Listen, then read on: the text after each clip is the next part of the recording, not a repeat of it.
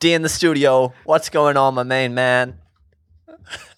Hey guys, it's a sunny afternoon here in Dunedin. 9016 radio. Hey, what's up, guys? You're listening to 9016. Home audio entertainment. 9016 Radio. The show for artists of all kinds. Sit down, relax, enjoy the music. Oh, okay, man, your turn. Oh, Jesus, that was like the third time I tried to get to record. In my Mother's Day. It should be the Mother's Day song. Mother's Day, I used to do the rock and roll. Yeah. It was on some old ad for like tires or some shit. I swear it was something like a Midas ad or something. I can't remember what it was. It might have been a cereal. I just remember it because it was on one of those, I don't know, if your kids, like your parents would tape things on telly for you onto the like tape VHS tapes. Mm-hmm. Yeah, and so we'd just like have movies on tape, but you get all the ads for like that time as well. And there was some ad for something that had that song in it, and that's why I knew it. And that's why I had to ask my brother about it in the end, because I was like, I know you know what the fuck that song is. Like, I know you've heard it. Like, we grew up together listening to that song. Yeah, I remember those ads clearly because we didn't have a remote, so I'd have to get up from the couch, get up to the VHS, hit the fast forward, and then you'd see it there. You know, it's like the original vaporwave. I was going like to say, seeing there's that. something wholesome about Dad getting up from the couch to like you don't have a remote, you have to press it on the VHS machine, and then you're like, whoa, go back. We've got like 2 minutes into the movie. You got someone manning it because you can't always have the TV in sight while you're doing it. You're like, Exactly. Or when you'd take it up to like the last ad, when you knew it would be the last ad before the movie comes back on, and you quickly run to the kitchen. Like, that's the Shortland Street ad, we know. Know the length of time it's going to be. Yeah, and there was so many that would like cross over for films as well. You just know that particular ad when it comes on. It's so funny. I feel like I'm only thinking about Home Alone 2 right now in this context. Well, it is Christmas, and it's the first day of summer. Is it a Christmas movie? Yeah. Yes? What? I don't know if Come I've on, actually man. seen those films. Jesus Christ. They're all Christmas movies. All of them? Yeah, they're all like, came out on Christmas. He's at home, because they left him there because they went on a Christmas trip, but they forgot him. They forgot Kevin. You know the scene where she's like, Kevin! And then faints because she remembers she left him. I obviously have not seen these movies. At the airport, right? Yeah. Yeah, I do remember that. Yeah. It was... When was the last time you guys watched a DVD? A DVD? Yeah. Oh, a DVD. No, I watched a VHS tape recently with Stacey and Hamish. Oh, Stacey's got a VHS player, right? He's got a really good, he's got a really good VHS player and a pretty good collection. There's definitely a couple fucking dusty pics in there. Yeah, I mean, he's got this whole like Audrey Hepburn collection. And Sick. I think everyone's like, these are classics, so they must be good. And then we watched Breakfast at Tiffany's and it was just so not good. It was really like... The movie itself or the quality? Oh, everything. Like the characters were terrible. The script and the story made no sense. Like all the events happened at random times. This is a pretty old film, eh? Yeah, is it like 30s, maybe 40s? I don't think I've watched anything like that old before. Yeah, well, we went in thinking we're really here for like a classic experience, and then it was just so problematic. I guess there was racism, there was sexism, there was like terrible dad jokes. Yeah, there was the whole thing. I suppose like when you're not familiar with like because those themes would have been heavily present in those times. It was like 1930s. Yeah. Like you sort of forget that in the modern era, like going back to like, what are they talking about? What are they saying this for? But that's just the reality of like films in those days. That was just the norm. Yeah. And it is weird learning to take that grain of salt, when you're reading stuff from that time, especially, like there is just so much marginal content from that era that you just have to like, because like what are you going to do about it now, No, it's just, and some of it is really good art and you just have to make the decision to just move past it and realize that it's not happening. That thing isn't made now, and it was made then, but I can still enjoy it for what it was. But Breakfast at Tiffany's was just genuinely not that enjoyable. What is it about? What's the premise of Well, it's just about this female and I can't even remember the character's name. See, I can't even remember any of the characters' Tiffany, names. right? No, because Tiffany's is the jewelry store. Tiffany's is the jewelry store, and then the joke is like, you wouldn't go for breakfast at Tiffany's, and then they do it anyway because she's quirky. See, I'm surprised it made it to film because like the book itself is only like 60 pages. I didn't even know there was a book. No. Yeah, it's based off a book, and it's a really good book. Like I love reading those novels from that time because like all the Fitzgerald G and blah blah blah. Like it's so romantic, man. I love that shit. Like the Great Gatsby and all that stuff. Yeah, there's just like this cheesy element. Do you like that movie? I haven't seen it. Oh right, it's like but the theme of that movie, the DiCaprio one. Yeah, I thought it was a pretty underwhelming film, to be honest. I thought it was visually quite stunning. And For sure, very colourful and exciting. Definitely, But you're right, it was like. I also can't stand.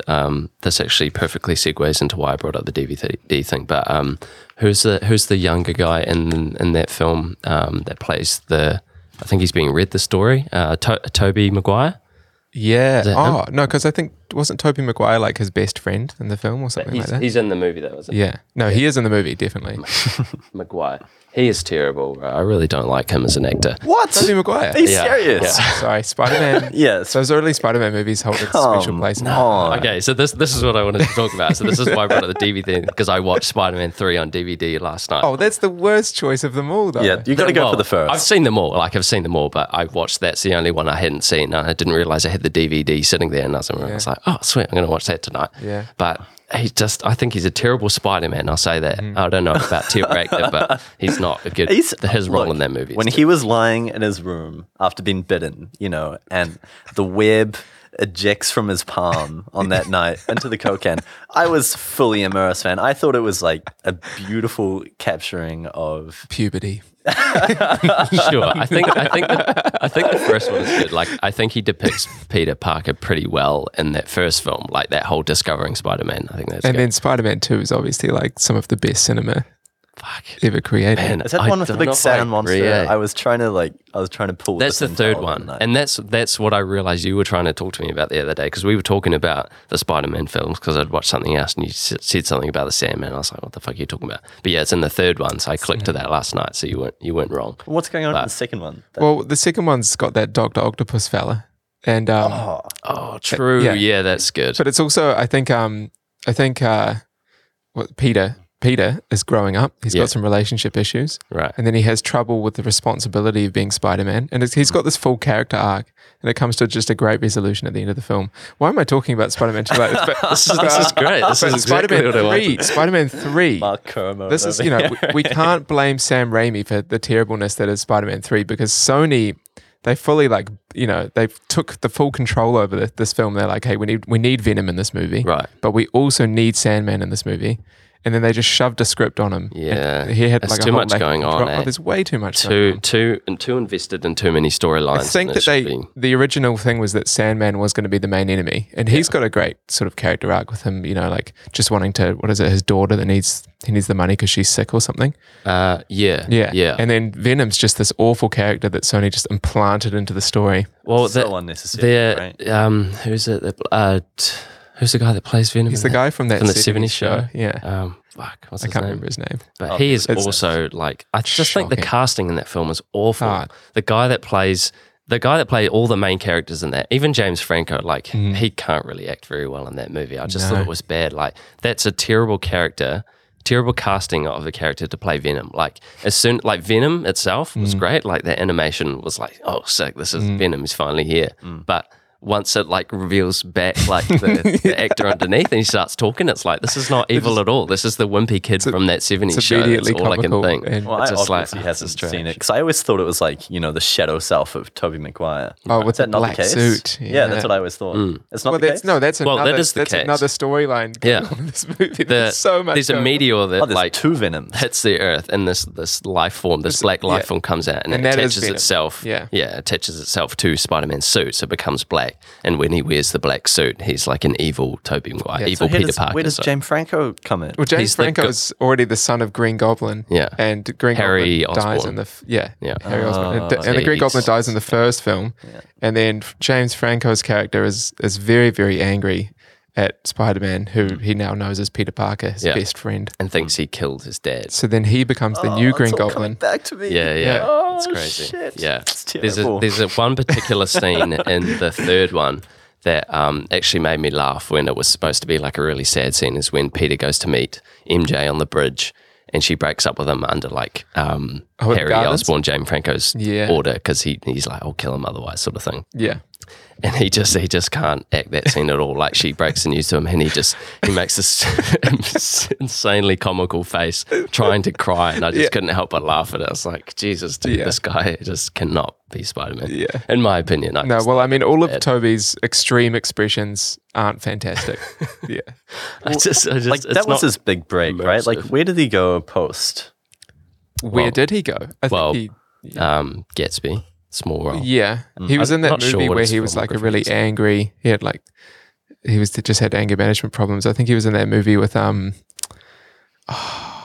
guy that was in Donnie Darko. Donnie Darko. You know the main character from Donnie Darko? Don't know what that is. It's the one with the big rabbit, and it was on C4, and it was terrifying. I remember you'd flick onto it. I know the name, but I don't know. What's the main actor's name? Okay, I've never seen Jake Gyllenhaal. He was in a movie. Tobey Maguire was in quite a good movie with Jake Gyllenhaal. It's about these two brothers, and Tobey just plays this really angry, dark character. Right. And for me, that was quite traumatizing to see him in such a contrasting. Post Spider-Man. Well, post Spider-Man, and this is what I'm talking about. I've grown up. He's grown up. Sure, we've all grown up, and now he's angry. And I'm like, am I supposed to be angry?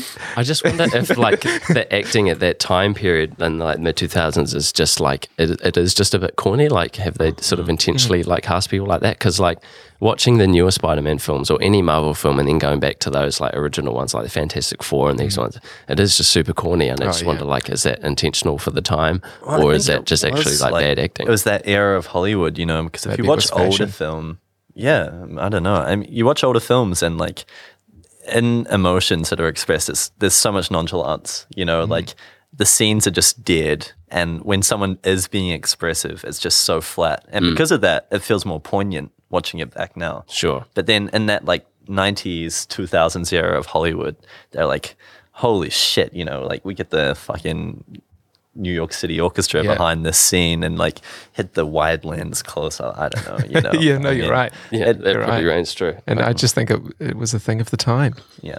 And then we quickly got over it. Also, just sounded like a soundboard. Hey, would you mind passing that lighter? And where? Oh, this one. Sorry, here you go. And maybe that ashtray as well. That's all right. What's that happened to the Supreme one? Oh, yeah. Not the Supreme one. Yeah. There's like five ashtrays on the table. A huge variation.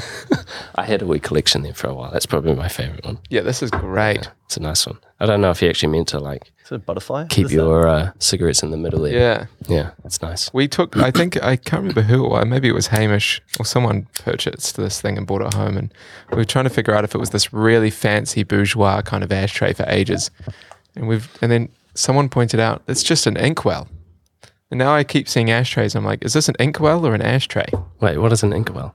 Like somewhere that, like a little thing that holds ink that you put your quill in as well. Oh, and sure, you dip it in, and then there's a little place that you brush the excess of. Well, that actually probably is what that is, because that does have. No, I think this is an ashtray. You sure? Because what is this? This is the problem. You know, I suppose it's not deep enough to actually host any ink. No, still, I don't know. It's aesthetically pleasing nonetheless. Hence why it goes on the table. Correct. Yeah. One of Abby's lecturers at Polytech, or past lecturers, I should say, she's done now, but only wrote with like an ink kind of. You don't call it a quill, do like you? A calligraphy pen sort of kidding. thing. Yeah. You don't call it a quill, right? Like that's purely Hogwarts. Oh, that's not what I mean when I said you're kidding. I'm like, can this person seriously spend time like grading? 100%. And her handwriting, I saw the notes, like they were absolutely immaculate. Yeah. And like at the end of every like bit of feedback, she'd like write the color of the ink she used. So it'd be like graded by color swamp cowdy or something like that. Seem excessive? That seems pretentious. I don't know. I mean, like I could definitely see it in like a minimalist. Using those pens are really nice. Like I have a couple that I use for works on paper, and they're just really nice. Like just working with ink pens in general just looks amazing. I can see why someone would do it, but to go that extra mile to do everything else that you're just saying is that. Yeah. I think it's nice. I mean, you know, you throw the word, I think the word pretentious is thrown around a little bit too much these days. I think if you want to like spend extra time to do something because that makes you feel good, sure, or you can find kind of some sort of calm in doing that thing. Yeah. I suppose it is professional too, as well. Yeah. Yeah. Just looks the part. Yeah. Could you bring the mic a wee bit close to you? Sorry, stop. Yeah, of course. If that's doable. That's all good. There you go. There I am. Beautiful. Yeah. No, you're right, Staughm. Well, I think almost just like, any sort of rejection of modern technology is like kind of instantly ascribed with being pretentious, right? Yeah, that's true. That's true. Yeah. Yeah, I think in the case of that, like when I think of quill, when someone says a quill, I just think of like a feather pen, essentially. Because is that what that is? Or are we just talking about like ink pens with like that fountain pen? That's what I use. Yeah. So maybe I'm not thinking. Yeah, a quill. That's like a quill is a feather. Yeah, fully. You dip it. You have to keep dipping it. Yeah. I never understood how that works. Like, because how often you like writing a whole, like, I don't know, something on paper, like a whole page worth. How many times do you have to dip your pen in the ink to like keep that going? Like, how much does it actually retain? The admin involved. Yeah, I don't know about that. That's it. Admin's pretentious. No more admin. That's actually Admin's talking about words that have been being overused. I have been overusing the word admin. I think, if something's just like a lot of work, like you have to do a lot of things to get this one thing done. I just say, that's a lot of admin. I think that's pretty common. I've heard a lot of people say admin. I say admin quite a lot. It's just bizarre because no one said like, oh, that's a lot of administration. It's like, oh, what did you get up to today? It's like, okay, I got up and I did this and I did that. It's like, no, I just did, a bit of admin. Yeah. It's a cop-out, isn't it? It is. Because what is the other word for that? What is a synonym for admin in that context? Errands. I had a lot of errands to run. That makes more sense. Whereas admin's, it puts it all under the umbrella. I think it covers a wide range of tasks. Like, because if I got up to like adjust the curtains or something in here, that would be admin. I wouldn't say that's an errand. Like, it's just a bit of admin to get this sorted. Yeah. But it is overused. Yeah. What is admin? Sort your shit out here. What is it like an administrator qualified to do in this case? I don't even know what that entails in the workplace and administration.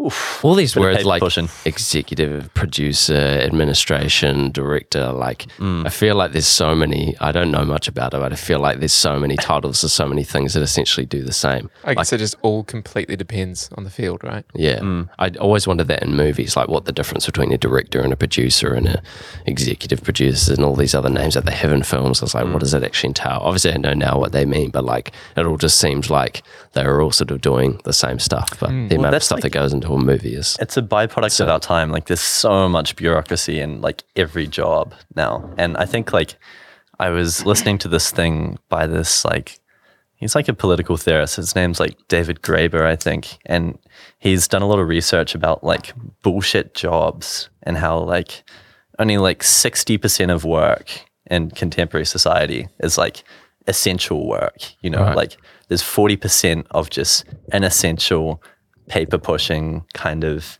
HR sort of positions out there. Yeah. And, it's weird stuff considering like we're only losing more and more kind of essential work. People need to work.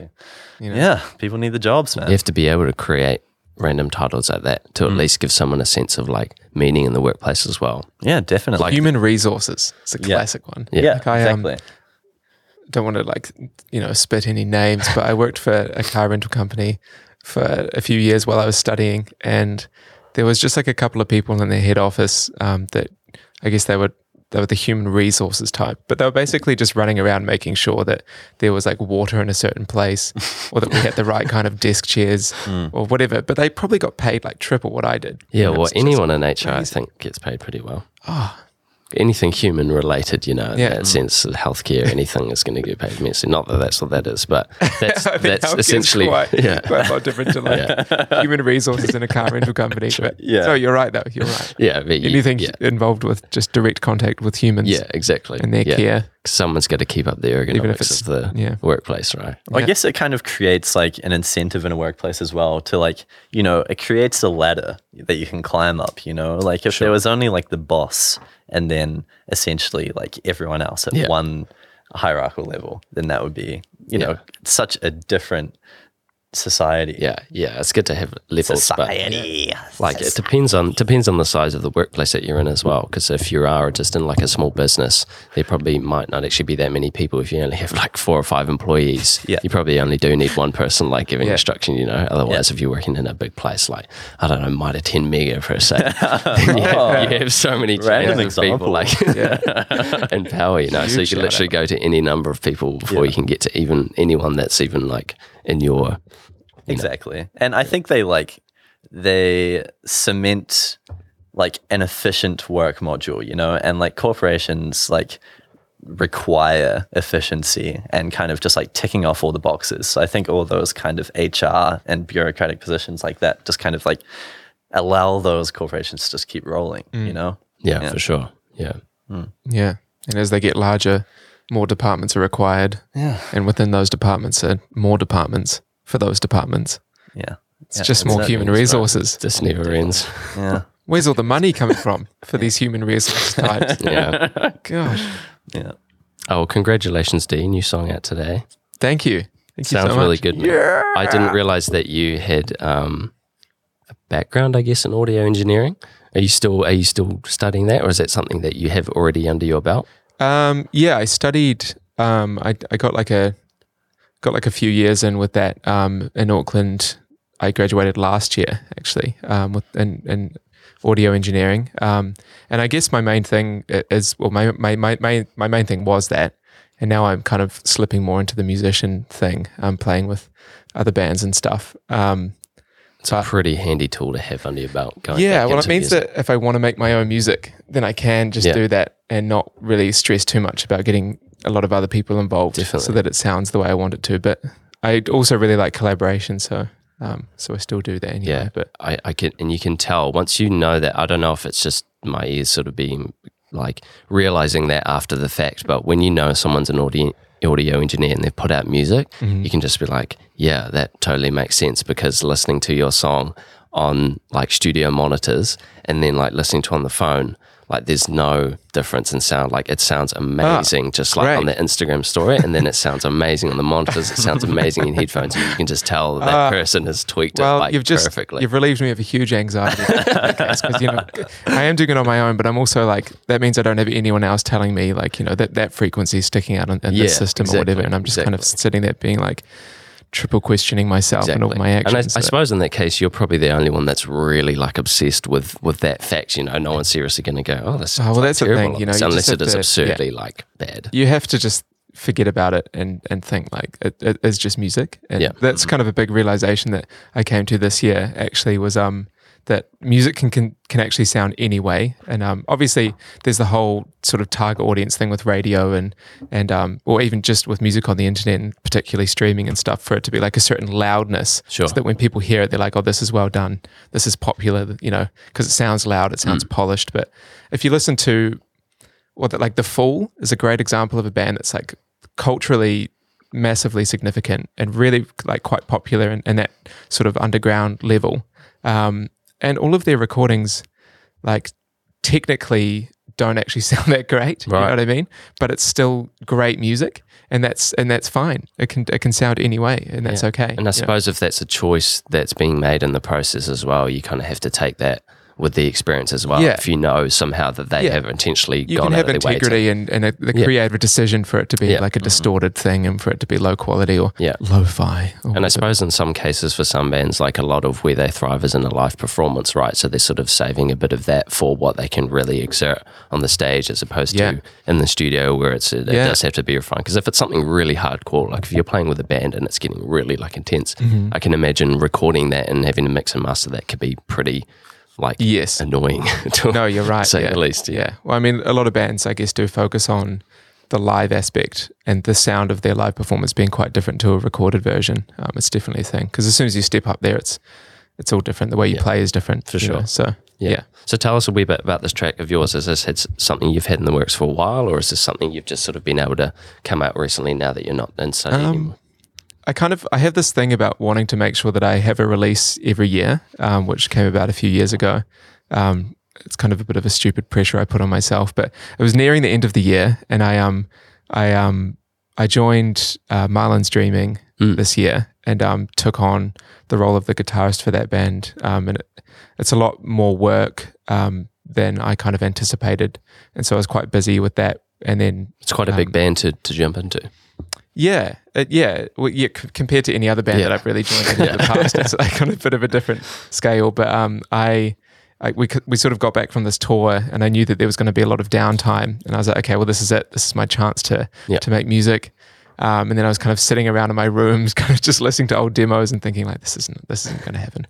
I'm just, I was getting mad anxiety about it, and it was just like, not getting anywhere. But then I went to Countdown and I bought a plunger.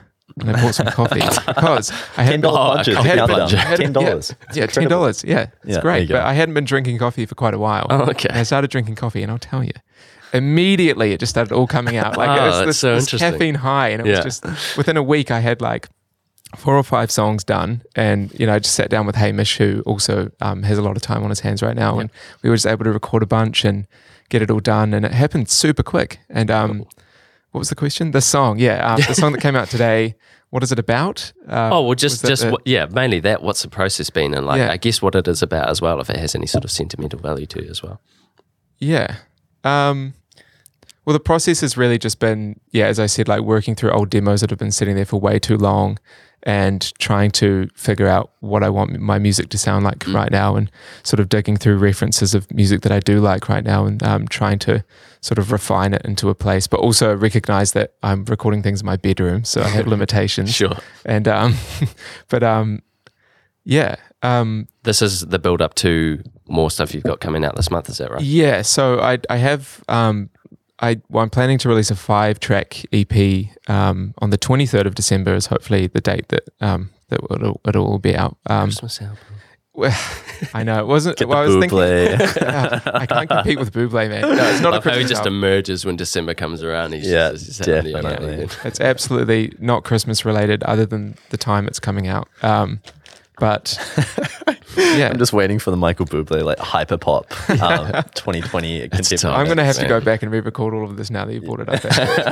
I think you should throw at least one on there, because then at least it gets played yearly. You're right. Yeah. Like, I'll just do a Christmas remix. So I'll have like the Christmas edition of the same EP that'll come out before the actual Christmas EP. edition. Seriously, man, you could live off the royalties. You guys seen About a Boy? I mean, like, you could really sit up that island. You're right. Make it happen. I'm not familiar with this. What is it? It's a pretty. Would you say it's a bad movie, D? No, it's not a bad movie. It's a movie. It's a pretty sentimental one for me, actually. It is a Christmas movie. Mum and I would watch it pretty much every year. Yeah.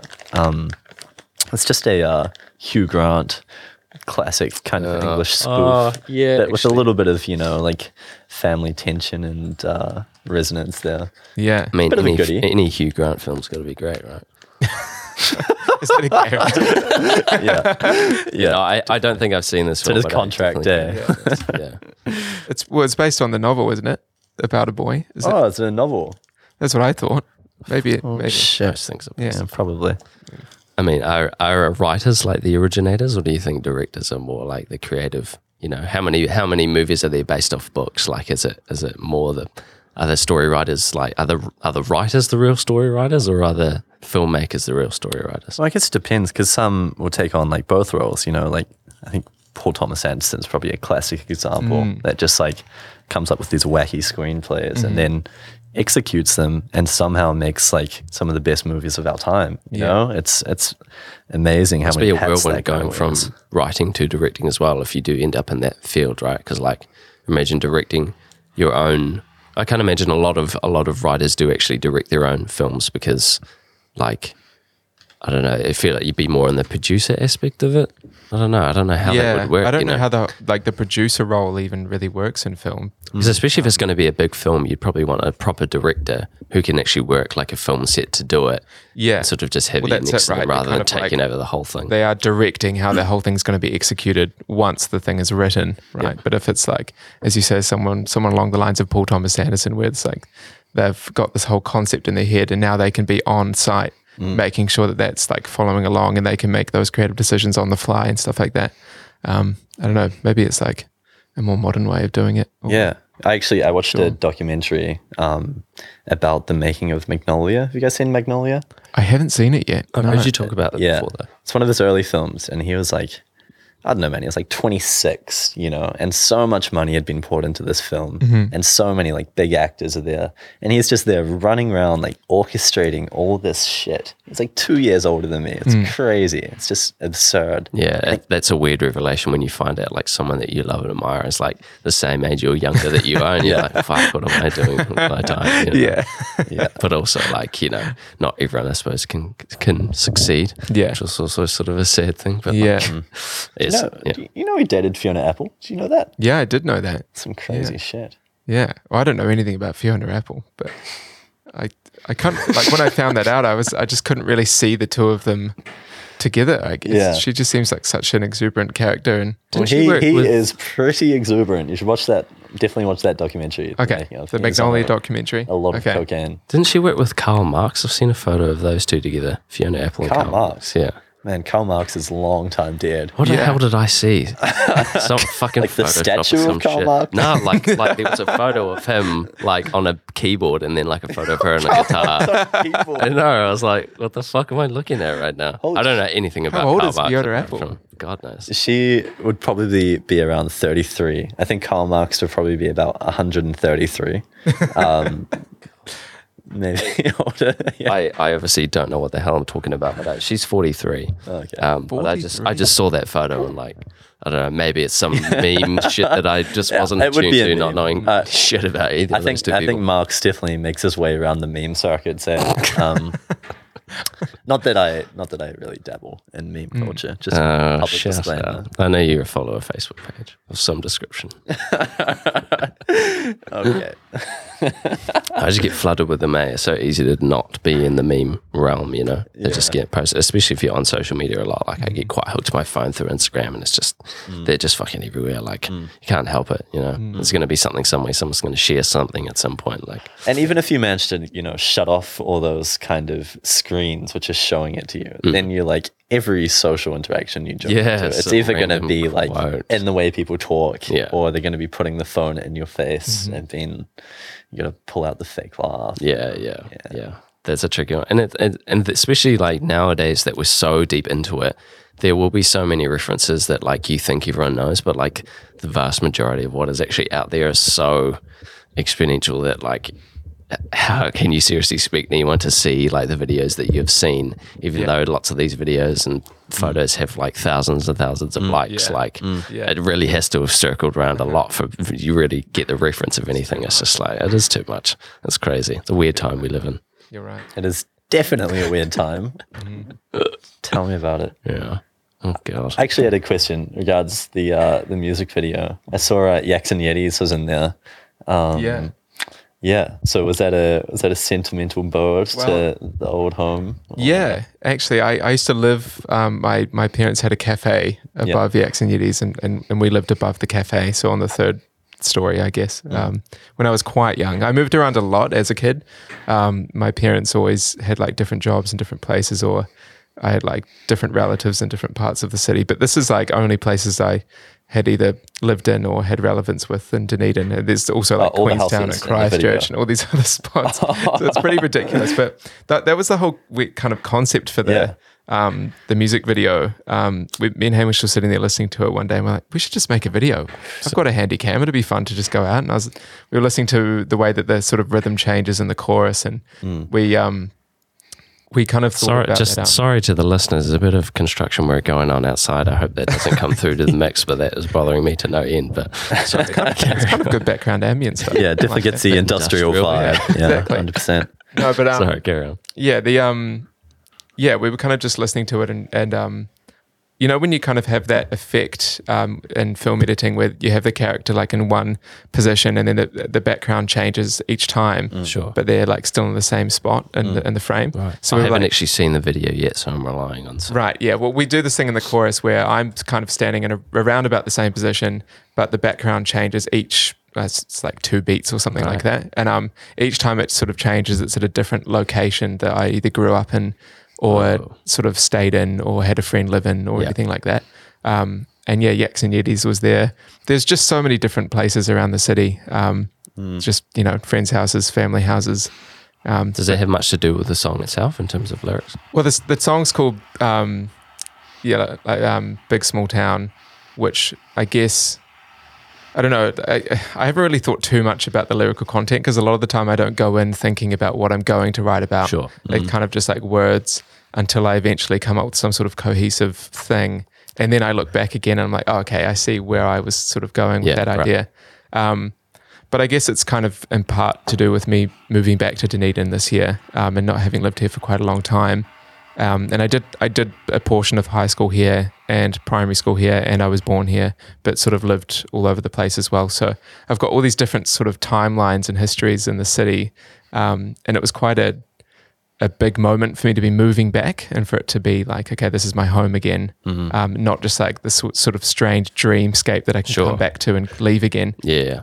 And so maybe the song was something to do with me touching on that for myself and sort of coming to terms with it, and any anxieties that I have around that and any memories and things like that. That's nice. That's nice to know that before I go into the video now, because I think that's going to add to my experience and that now knowing that little detail about that. That's quite cool. Oh, I hope so. But, I was just going to say, as a listener, I really take a lot in terms of lyrics unless there's like sort of super a blatant theme happening. Yeah. So I didn't initially like take in a lot of what was being said in your song. I was just really just listening to like how it sounded in terms of like an engineering standpoint and just like a purely music, like instrument standpoint as well, which I really enjoyed. So I have to go back through and sort of listen. Man. Yeah, but it's like I say, like super surprised to, because it's actually quite rare. Again, once you know like someone's actually an audio engineer and hearing the music on the phone, you can be like, I can hear everything like through my phone speakers. Like this is how good it is. It's crazy. Well, it's only what I would hope to achieve. So I'm glad. I honestly am. I think I'm the same though. When I listen to music for the first time, or even listen to like music that I already know quite well, like oftentimes don't take in the lyrics. It's kind of just, the words aside, vocals can just be this extra melodic instrument over the top, and the words are just sort of different nuances to the sound. If it was like a guitar playing the lead line, it could be like, playing it in different ways or whatever. You don't need to really process the words necessarily. Yeah, totally. And I think that's something nice about listening to music is like if it's a sound that you like and you listen to it more, you kind of grow with the lyrics. So like the more you listen to it, the more you unpack and hear. Yeah. I think that's definitely true. The more that you listen to something, the more you're going to understand, because it can actually be quite hard to listen to the lyrics the first time you listen, like actually like purely listening to that, because that can actually cancel out other things that are going on. I think like as a sort of a face value for a song, it's purely just like the tones and melodies that are happening rather than the lyrics, it's sort of just like the completion to the song a lot of the time. I think that's sort of like a purposefully done so that the focus is more on the instrumentation rather than the vocals. It just sort of ties it in and makes it feel like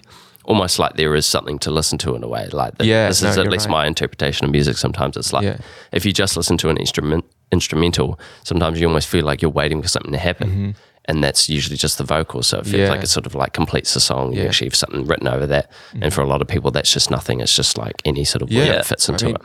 That was kind of a big thing that I was thinking about during this whole process as well, because I really, really hate singing. Like I don't like it at all. That's why I never play live with any of this stuff. I despise it. I hate the sound of my own voice, which everyone says. Like, I hate the sound of my own voice. It is a weird experience. It's so strange. And when you're singing, and it's kind of like you've got this expectation of yourself, and you want it to sound good on your own music, and it doesn't, and you're like, fuck. Yeah. But no hard feelings if you don't listen to this back.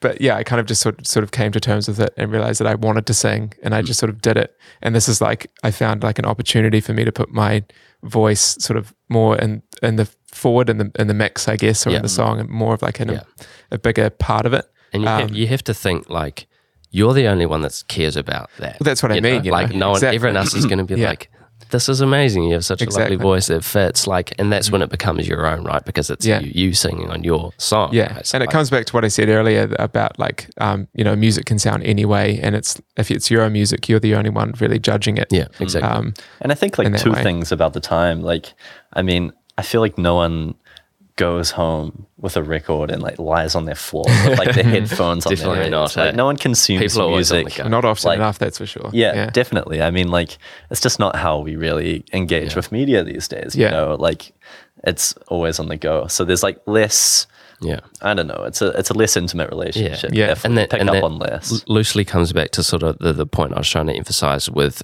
saying how good the song sounds on my phone, because like that is probably 90% of where people are actually going to be listening to it. It's just scrolling through and it pops up and they listen, rather than going, oh, they've got a track out, I'm going to go sit in my room and turn the music on and experience this. Granted, some close friends would probably do that, but that's where most of the people are going to listen. So if that sounds great, like you're sweet, for the most part. And that is a sad thing that people don't really listen to music these days. Yeah. Not that I do listen to music like that and I'm suggesting it, but like that's well, just today's. Everyone still listens to music all the time, and the fact that like people can't deal with silence a lot of the time, like in a social situation, there has to be music on in the background. But it's that whole thing of like, as you said, like putting on a record, listening to it start to finish, or even not, just actually sitting down and properly taking the whole thing in an intimate environment. I think it still exists, but it's just not as sort of immediate as a thing of importance, for us to take in music that way. Because I think streaming culture obviously has a huge part of that, because it's so like based on playlists and therefore singles, and all that stuff. But I mean, I think it might have been Ruben Nielsen from. Do you want another beer? Oh yes, please. That'd be great. I think it was Ruben Nielsen from A Non-Mortal Orchestra was saying in an interview when someone was maybe questioning him about sort of the difficulties of making an album when it's this sort of culture now of singles and playlists, and I think he kind of just was saying that it doesn't really matter because music culture will always change and you just have to adapt as a musician, and you can make an album and people will listen to that, but for the majority, if it's going to be singles, then just make music that works that way, and that's fine. It shouldn't, because people do still listen to music and take it in, and that's great. I mean, we can sit here and complain all we want about like not buying records and putting headphones on and listening in your lounge. That would be pretentious. It's great. It's a great way to listen to an album. It really is, but it's I don't think it's kind of, it might be a little bit detrimental to complain so much. Oh yeah, I mean, like it was typical of the times, like I think that was just the entire culture back then. And I think, well, it was the way that music was purchased, and like the way that we played it. It wasn't, on a computer through the internet. You almost had to do it because putting a record on it's admin in itself. So it becomes like this task that you have to do to listen to the album, right? You can't just like pull it up and play it. You have to go and do that. And I think music used to be a social thing, I mean, it was only, I think, once like a cheap and semi-portable record player could be put in like a teenager's room, that's when it became like an intimate sort of one-on-one moment for people to experience music. Prior to that, it'd be like a dinner situation or something like for that. Sure. Yeah, it's interesting. I can't remember the last time that I've actually like seen that an album's come out and I say sat down, but like taking the time out of what you're doing to actually listen to it back to back, like, especially if it's supposed to be like a cohesive album, because like my main background, or like the majority of the music that I listen to is hip-hop trap music, which a lot of the time artists in that aren't looking to make a cohesive project. They're just looking to have bangers after bangers, right? And so essentially my album listening becomes, and within that genre, becomes this skip until I find the bangers I like, rather than like actually listening back to back, because like it can get so sort of numbing in that genre, just the amount of sort of heavy hitting stuff that you get, and it just sort of becomes like, this isn't cohesive at all. This is just beat picking and making a whole body of just work rather than a cohesive thing. So I feel like I would be more inclined to do that, take the time to actually listen to a whole album if I knew it was from an artist or like a friend or someone that I knew it was supposed to be sort of like a whole thing intertwined, because that can be a whole another thing in itself.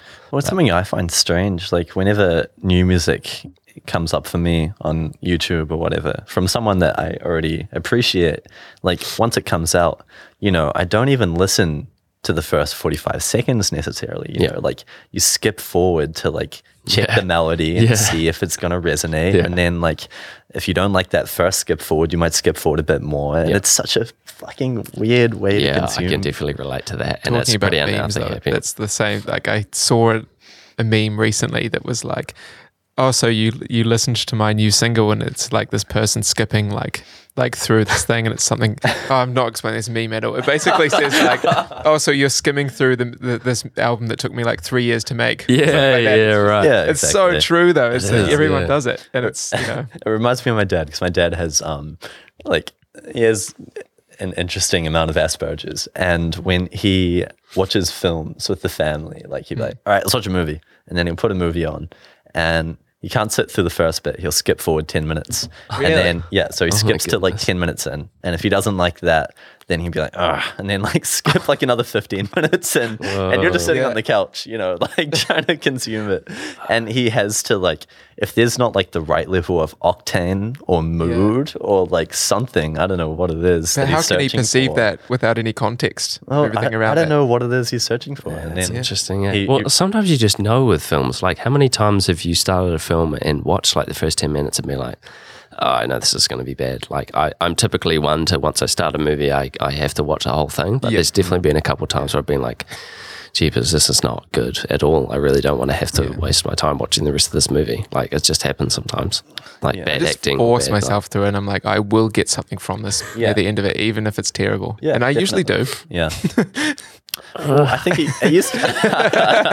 Depends on the genre that you're in. The movie that I did that recently was some terrible like Spider-Man 3. Mark Wahlberg like family comedy thing or something about like adopting a child, and I was like, Jesus, this is just like corny filmmaking. This is not like any sort of art. But like, it's so forgetful. I'd completely forgotten about that. Even that type of Wahlberg movie, that type of film. It is a type. Yeah, it's so strange. It's like high budget, but no one watches it. Sort of thing. There's lots of them out there. Just because you have like a big actor in the film doesn't mean it's going to be great, right? And it's always the same role that they're playing every time. Exactly. Well, Mark Wahlberg's at a point now where he's just playing Mark Wahlberg in every film that he's in. There's so many actors that are like his I was going to say discography, filmography for Mark Wahlberg. Like he's in so many fucking films. Like, it's not even funny. And he's essentially just like he's either an angry Mark Wahlberg, a family Mark Wahlberg, or like a sad Mark Wahlberg. It's just there's no actual character. I have no idea who this guy is. You don't know who Mark Wahlberg is? You know him. He recently has, I think he's recently been rocking a goatee. Maybe that was just the latest film poster I saw. Oh God, if I could type it right. He used to be in a hip hop group, Marky Mark and the really something or other. Did you not know what? This? No. Oh my God, we're going to do a deep dive on Mark Wahlberg right now. But that's him there. Yeah, what do we got? Sorry, I usually have this on the TV. Holy shit, that guy is shredded. Yeah, he's pretty ripped. Sorry, I'm just my charger. Oh, he's in like a space movie. Sure. He's definitely in a space movie, that's for sure. Damn, that guy looks like Ziz, man. Have you seriously not seen this guy before? Wait, should we pull up a photo of Matthew McConaughey as well, Staughm? Because I know you don't know who it is. Yeah. Had you forgotten who Matthew? I'm just not a film guy. I'm not a film guy. But yeah, Mark Wahlberg, Marky Mark and the Funky Bunch. This was before he was an actor. He was in a hip hop group. Oh, that's in there. Shit. Yeah. Oh my goodness. He made music long before he was in acting. Fucking hell. So funny. Marky I don't know how Mark. old he was there, but look at that. Look at that, man. Has to be the early 90s, right? Yeah. That guy definitely. is shredded.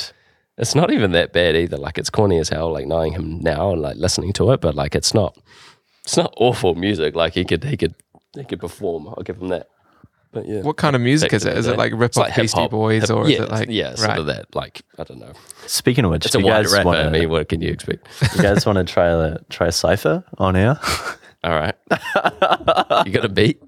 No, I'm not here for this. God, I would walk last out. like 2 seconds. If Storm starts freestyling, I will actually just leave. I think we all know he's the He's only got one that the could Eminem haircut freestyle. already. Why did you guys bring me here? What am I here for? This is not the intention. Complain about technology. That's such an art, man. People that could actually do that like off the top of their head is so crazy. I can Have get like no the shame, first like, line, just but have no embarrassment. God knows how you rhyme the next like line. That's so crazy. Oh dear. No. Terrible suggestion. Yeah. Not in this crowd. The wrong crowd.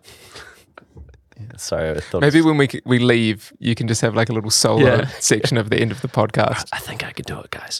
I don't even know why with you're us. saying this, Ken, because at home, like every morning. True. I did have one this morning actually. Yeah. but Wait, that was what? pretty You did? trash. Yeah, I presume that's why you brought it up. No. Did we? What? How did we spit this morning? I said you had a little some spit. random shit. I don't know. I'm usually taking the piss and it's usually in some British accent. I find it's much easier to freestyle when you're in a British accent. Where was that? Was that in the kitchen. mirror? I don't know. I don't know. I usually say some shit and it just spills into something random. If I'm seriously trying to like make up lyrics on the spot and like use my normal voice or like an American rap voice, nothing will come out. But as soon as I'm British, I can just somehow think of the words to come up next. I don't know why. It's just so much easier to write. It's so weird funny. How that changes it. Man, I love British accents. I think they're great. Honestly awesome. I love British culture, period. And they're quite varied, you know? Yeah. British accents then. Definitely. That's a weird thing. And same with like America, like there's so many different accents around the country and obviously New Zealand as well, right? I mean, you know. Yeah, I suppose you can get an Aucklander accent and then like in Is it that varied though? Dunedin. What? I mean, there's obviously like a quite rural accent, like there is in any country, but like there's definitely a rolling the R's. We don't have like provincial accents like North London and like South London is different. That's the same city, and they still say that there's like a difference in accent. And that's just a city, right? Like, but that's so subtle though, and usually that's just how they say like one word or letter. You know, it's usually not in its whole because it would be so hard to distinguish. But you can definitely determine like I don't even know the example. I was going to say a London accent in somewhere else. I'm not familiar with Britain, but there's definitely like different types of British accents, and there's also like the sort of I guess the street talk as well. I don't know how to really say that, but like people that sort of put it on even more. Yeah. Same with like American rap as well. There's like additives to the accent as well. It's not like you put it on a wee bit more because it's part of like the I don't know, culture, I suppose, to sort of speak in a certain way. So it gets emphasized, and that can distinguish it a lot more as well, depending on where you are. Must be like a weird time to be a linguist because you know since we're so globalized, like.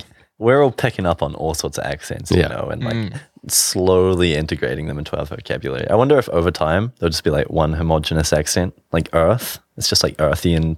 Well, it seems. I mean, English is the most popular language in the world, right? And that's ever growing. Is that correct? Isn't Chinese? Is that right? What is that? Is Mandarin, that based on population? Mandarin, really? Because how many Oh no, countries? I'm definitely wrong. I am 100% certified wrong. I presume it is because most countries have to learn. Like I think, isn't it a prerequisite in like China to learn English as a subject, or in some countries you have to learn it? I think you might be right. And I feel like it could well be that, even though like, it's in there. Like it is English, but Mandarin, Chinese, Hindi, and Spanish are up next, so it's in there. But yeah, like. Really it seems as though it's heading in that direction because how many things like are dubbed to English versions of stuff or like the amount of content that you see, like I think that that's true when like you know that countries, European countries or Asian countries listen to like American artists that are all speaking English and they still listen to that music because that's what just based off what American culture gives us sort of goes everywhere and people consume most of that. So it would make sense that people know a bit of English to be able to listen to that music and films and stuff as well. Like all the big films come out of America, right? Yeah. Apart from like Bollywood and that sort of thing. Yeah. But like that's majority of what people consume, what they want to consume. So I suppose this is just our perspective as well. Oh, absolutely. Right? We're very American. This is just my perception. No, I know what you mean, but you know, we take a lot of America's culture. Yeah, for sure. Most of the Western world, but we couldn't. I guess it's like quite hard to speak for the Eastern world because like we just have no idea. Yeah, and also there's probably obviously tons of content that they have in the country and the language that they speak that is there for them, right? There'd be a world of things that we just have no idea because it's not in our language. So they might have both. Yeah, you know? That's crazy. But I feel like it could get to a point. I don't think it will, just due to like people's cultures and things, but like get to a point where there's like a universal language would be insane. It always amazes me. This is something I've thought about quite a lot, and I can't get over how, like so the human population is all over the world. People have grown up in different countries, so far away from each other. But like, think about how many languages there are. A way of speaking that everyone has been able to come up with on their own to communicate with each other that can be translated to other people's way of thinking.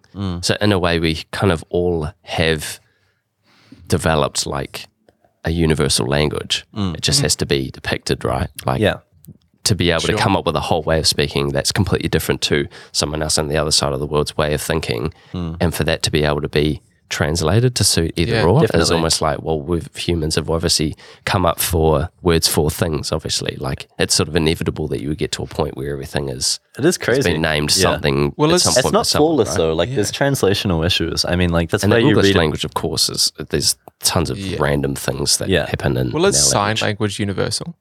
Yeah. I think so. Yeah. Like It kind of imagine would if have we to could. be. How annoying would that be? Imagine if we could just maintain like, all these different dialects based on the history, like the importance of their history, but just have this universal sign language. You could go anywhere, and there's just that would be pretty cool. Podcasting would probably die, right? I mean, you'd have to come up with some sort of like curses. But that would actually be super handy, because then if everyone just learnt that, then if there ever comes a language barrier, you can just make a sign and unless you're like, you mean. amputee. It's so hard to cater to every. Yeah, that's true. Yeah, can't think of everyone, I suppose, can you? But still. But yeah, no, I mean, shit. It'd also be probably very hard for people to actually not only learn a language, but actually to be able to speak a certain language. Like there'd be so many languages that we would have so much trouble actually being able to pronounce some of the sounds and words that they have in their language because they've brought up being able to do it. Yeah. So it would actually be really hard to train a country or a culture to speak in another language when they perhaps can't even verbally say some words. I don't know of an example, but it's definitely stuff that I've heard that I haven't been able to emit those sounds that are part of the language. And like so many words are just transcribed and don't really take the full meaning of what it means in another culture, and that's why like when you're reading a book, like which is in English, sometimes there'll just be like a French word in there. What the fuck, man? That's so annoying. But it's meaning something which isn't accurately expressed through English language, like. And if you've ever pasted something into Google Translate and you've gone from English to French and then French back to English, it usually doesn't make sense because people's the way that they actually format the sentences is different as well. Words come in different places. It doesn't always work back and forth. A pretty hard thing to try and achieve. Man, it'd be such a scary time for that to be your job, like a transcriber. The pressure. What did you say before? A linguist? What does that job entail? Just the study of languages. So you study accents and everything like that and the cultural significance behind them. But like being a transcriber and all these new technologies are coming out all the time, which are just algorithmically refining themselves. Sure. Shit, man. You'd be bloody on the UBI. When does it end? Ideally. Is this last beer for me? Yeah, this last beer for you. I think it is. I want to be stealing people's beers. It's all yours. You have a little beer, buddy. Sure? You like that? All right. Thanks. You want to crack it into the mic? That's the best part sometimes. It's So hearing that you're like, it is. Having some beers. When it's a really hot day and you're really dehydrated and the first thing you go for is beer. Oh, that's horrible. I reckon it's But it is satisfying when you hear that sound. Definitely. And I think I wish you get more water in a as well. can. I personally like when someone opens a drink during a podcast. I don't know why. It's just kind of, or even like a lighter, just that lighter flick sound. It's kind of like, he's smoking. We really romanticize shit, don't we? That's the best thing to do. The little sometimes. things. It is the little exactly. things. That's exactly it. It's like, oh my god, how good is it coming home? But what other noise could you put in there right? that would be appealing? I mean, in a podcast or just in a podcast? Oh, there's probably a number of things. Come on, What's infinite? There's definitely some but things that something that would really trigger a emotional response. Are we getting into ASMR? Yeah. Okay.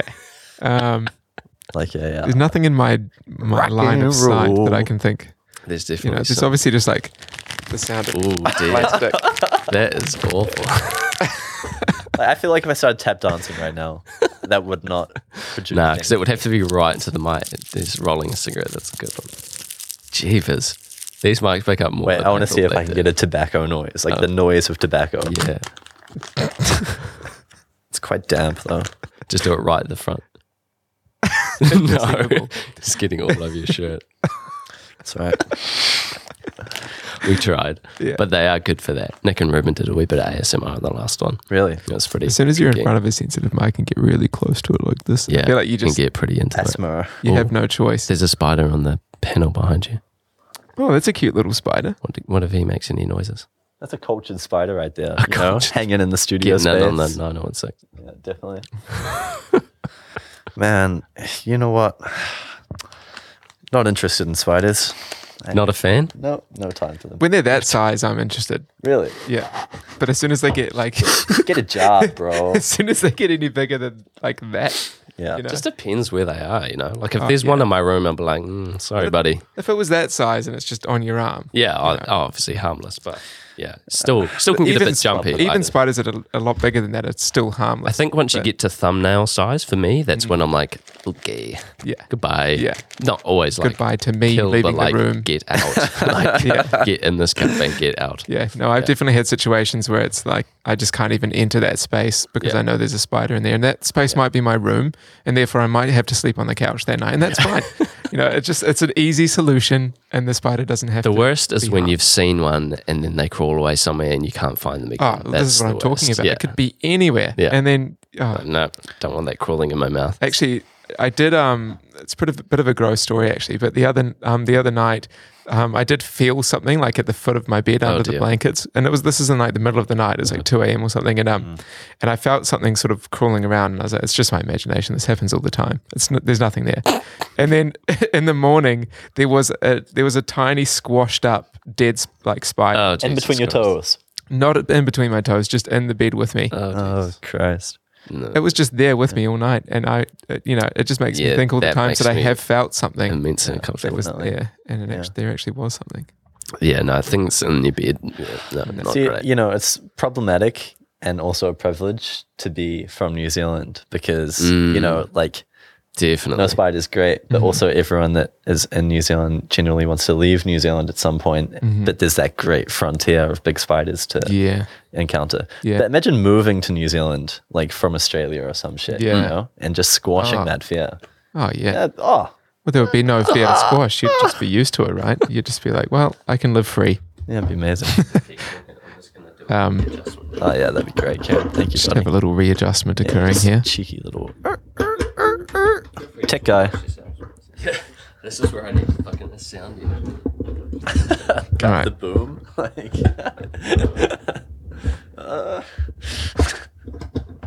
Not me. I don't want to spend my life adjusting. Staughm. Oh my god, there's my voice. Oh, that's horrible. In my mother. That's what you want to hear. Much better. Oh, and also you have to do the rock and roll. This way so that if you turn to talk to D, you don't get off the mic. There you go. Probably better. Solved. Me and D in the studio, and you're locked in on 9016 radio. Damn, you have a nice voice, Staughm. You do have a nice voice, Staughm. Oh, what? Not that sound. Shut up. Will you listen to this back?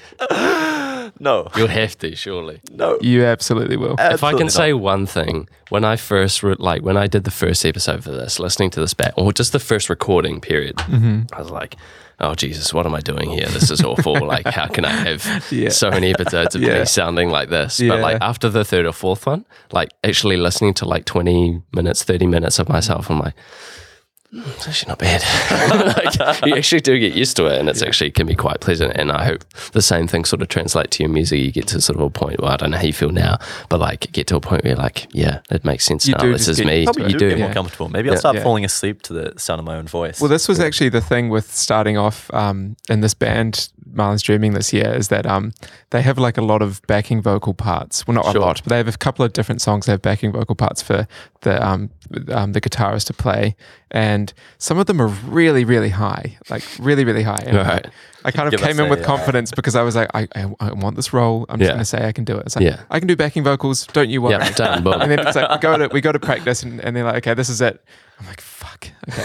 But then as soon as you're in a live situation and you've got the speaker in front of you, like the fold back, and it's really loud, and then you're playing and you're having a great time, then you come up to do the part and it's just the loudest thing that you can hear. It's shocking. And it's like, there's like, like a couple of hundred people in front of you. It's just terrifying. It's the worst thing. So like now it's like, I think that's given me confidence to record my own voice and just be like, okay, for sure, because I can refine it and not just have that really immediate and just horrible live experience of singing into a microphone and having it go into a room. Also, like subpar vocals, like that kind of came into trend a couple of years ago with Dean Blunt and all that kind of fucking contemporary music. So I don't know. I mean, like, I guess that's opened the alleyway up a bit. And I guess that potentially stems from people that like were really good like instrumentalists, but like didn't ever really want to or didn't think they could put vocals on, so they made the artistic choice to sort of just do it in that way because they can't actually like properly sing and just have that part of like the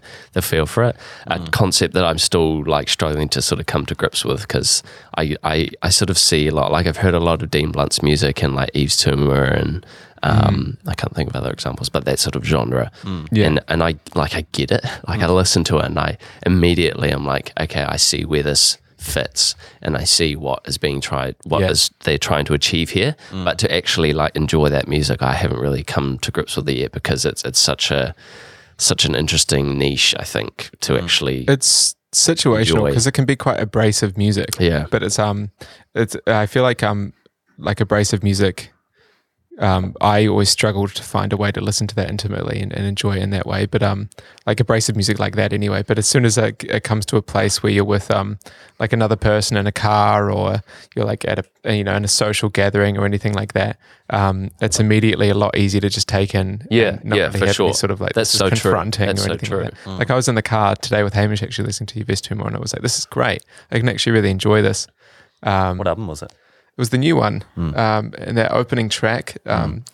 Kerosene? Yes. Yeah. Yeah. No, it doesn't start with Kerosene. No, But I can't remember. But the opening track on the new album. And it's Yves Tumor is amazing, man. yeah, it's not what I expected at all. But it's fantastic. Yeah. Definitely. I really like the instrumentation. I hope that that's the right word. Yeah. Well, Yeah, I just don't definitely. want to say some absolutely. bullshit. Yeah. And his music, Yves Tumor, their music. I don't know. But yeah, the vocals I just struggle a wee bit with. I guess it's just a thing I'm not used to, so it's hard to sort of really understand that. But I totally get what you're saying in the context of just like a environment where you're not actually like fully listening to the song, and that's where I found Staughm, when you're playing music in the lounge. A lot of that I really do enjoy, like genuinely enjoy a lot of the stuff you play. It's typically not stuff I listen to, but because it's like setting the mood for the room, I'm not really focused on it, but it's there and it's pleasant and that's what I like about it. Like I don't think I would ever sit down and listen to a lot of the stuff that I hear in the flat, but I would for sure, but because it's there, it adds to it. And also the fact, just another side note, like the fact that you're playing it also like makes me think, well, like not just you specifically, but like if a friend of mine that I admire is playing music, I have a whole nother perception of that song because it's come from them. It's like something that they like and I can appreciate that as well because they like it, not just like if I was to listen to that on my own, I probably wouldn't enjoy it. But the fact that someone's presented it to me with such enthusiasm, or it's just that's what they're doing without thinking. I can enjoy that as well. Yeah, 100%. I think that's the beauty of music, like how your perceptions of things can ultimately change. Yeah, it really is. And also just like, exposing yourself to a bunch of genres and a bunch of different sounds really makes it easier to tackle music, which is like quote unquote like abrasive, like I feel like post high school listening to a lot of like really shitty field recordings and noise and stuff, just like really like set music at a neutral kind of standard, right? And now I feel like I can listen to anything and kind of almost objectively kind of like pick and choose, But you're naturally a great listener to music though. That's one thing that I definitely know about you is that you have like a very, very wide palette and you'll also take anything in like with like a really, really good opinion. Like you could listen to anything and just immediately like have like a really well-formed sort of opinion on your perspective of it, how like why you enjoy it, why you don't enjoy it. But I think anything you could just take in and find any kind of quality in it. And maybe it is because of these experiences you're describing. Maybe, but, I have listened to way too much music. Yeah. Yeah. But some people naturally just do have that like depth of listening. Not that there's you have to have a depth of listening to enjoy music, but some people just have that extra sort of length that they hear things at. Yeah, I definitely see that in you, Staughm. You definitely have a vast range of songs that you listen to. It's quite not intense is not the right word. Quite I don't know what the word is. Cultural omnivore. It's cool. Yeah, for sure. I've just never had much like taste in music apart. Sorry, that's not the right word. Never had much. Like I say, back to my point before about like mainly listening to hip hop and trap music. That's pretty much what I was really drawn to from a younger age, and sort of never really branched out. Like never sort of, I don't know. It was never in front of me, I suppose, like other kinds of music. So I'm only recently now discovering like where other genres of music can hit. And how it feels to me. I've never really had that. So like I'm only recently sort of discovering like new genres of music through just like gigs and things, and just like, again, you Staughm just playing music and being like, oh, I really like this one. I don't know what it is, but I like it. I've just sort of had this, I suppose, echo chamber of like hip hop music where I've never really been able to actually have anything put in front of me or seen anything else. It's usually like everything else I don't know has pretty much been like presented to me from other people, or just, yeah. Well, I guess it's just like it's a great time for cultural expansion, you know, like, because you just have anything you want at the tip of your fingertips, be it music, you have film, to want it, though. Anything. You have to put the energy in to really like look for it and get it, you know. Oh, yes and no, though. I mean, like, because there are kind of algorithmic curations which are available to you, and like Spotify, you know, the last song Crazy that album plays, like, but you decide to listen to use that tool, and that's true. and actually then go in and listen to it in that way, that you're actually taking in that new thing, and no, that's true. That's when the energy, I guess, goes. I find I'm quite lucky that I decided to do audio engineering, because it means that you have to be really open to working with any kind of genre or any kind of artist. And you have to find a way to enjoy it, because if you don't enjoy it, it's really hard to work on it. Definitely. Like there's like a few different artists that I've worked with, that I have worked with in the past, where it's just been like really abrasive at first, and then I've had to just find some time to listen to music that they listen to. And I'm really lucky for that, I think. Definitely. Just try and. Definitely. I've had a bit of that sort of talk from Peter Maltino, who's been on the podcast in the past. I'm sure a lot of people know who he is by now. Similar sort of thing. You have to really adjust to whoever you've got in the studio. And a lot of that comes down to, similar to what I was talking about before, about like how you can feel a certain way about a song because of like a friend giving it to you. It can be the same by just like understanding why the artist chooses to take this route, or why they want to take this direction or this sound, you know, because it's like, okay, well, I can see that now. I can perhaps immerse myself a bit more into this because of how it's been done. I feel like if I had a vast understanding of audio engineering and how music kind of works sonically, I would maybe find that detrimental to how I listen to music. It is. Because it would be hard to shut that knowledge out and just absorb it from like a blank slate. No, you're totally right. Like while I was studying, I just did not listen to music ever. Like apart from when I was like recording or mixing or mastering or anything. And if I needed references, you know, I'd sort of take that in. But it's so hard to strip back that sort of way of hearing things where you're deconstructing a mix, or like you're trying to get a cultural understanding of why that music is that way or whatever. It's really hard to just pull away from that. And it can be the same with any art form, you know. But it's in a way, it's just another way of enjoying it. And certain music you can enjoy it for those qualities as well. But it's so hard to shut that out sometimes. Sometimes like you just hear the hi-hats like just once, and then every time you hear that song, then on, like that layer is in the forefront. Definitely. Another thing, like before this podcast today, Staughm, we were listening to some songs in the lounge, just sort of some older stuff, and just talking about how a lot of the genre sort of it almost becomes the same in a way. Like there's almost too many people that sort of take on an aesthetic or a style of music, and it sort of just all becomes this somewhat bland like field or genre of music, because so many people are sort of dabbling in it, and it just becomes like you sort of just get numb, I suppose, to the concept of like a certain type of music. Like, you know, in trap, you typically have like a really consistent, like sort of hi-hat pattern that's really like present in the mix, and you sort of just become like accustomed to it. And anyone else that's sort of like coming into that genre and trying to do the same thing, it's hard to differentiate that sometimes, because it all just becomes this sort of genre of music. And like, how do you, I guess my point to this is how do you actually stand out in music anymore? And that's something I said to you before. How do you actually like make that your own, or how do you actually come up with something new these days? Because I feel like there's so many people, because of the technology that we have in front of us, including streaming and just production in general.